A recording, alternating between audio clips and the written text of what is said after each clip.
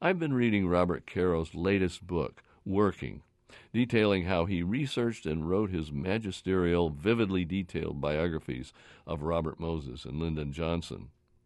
Caro began his career as a newspaper reporter. Though his books are historical biographies, his methods are investigative journalism at its very best, deep research into important, often obscure documents, interviewing people who know both the powerful and the powerless, anyone who can show readers what is actually going on, and finally, clear writing that opens readers' eyes.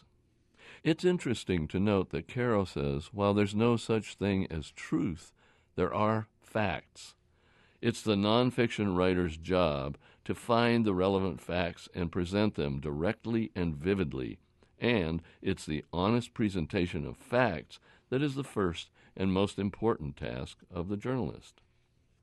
I've been a Vermont journalist for something like 50 years now, and last fall I joined several other colleagues who considered journalism an honorable, necessary, and at times even a noble profession to organize a day-long journalism symposium at the Vermont State House featuring both local and national journalists. Almost 300 people showed up, and I found it heartening to see that many Vermonters still care about good journalism. It's become almost a cliche to say that journalism is threatened these days, and to be sure, the challenges are significant. Many newspapers are struggling financially. Reporters' and editors' jobs continue to disappear. Current politics are often hostile to mainstream media, even going so far as to call journalists very, very evil people and the enemy.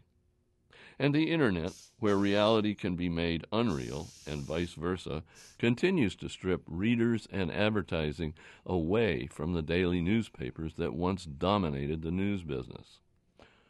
Perhaps it's more accurate to say that though the forms of journalism are radically changing, real journalism, the spare, honest reporting of facts, trends, and events, is, in fact, still quite vigorous, both here in Vermont and on the national scene.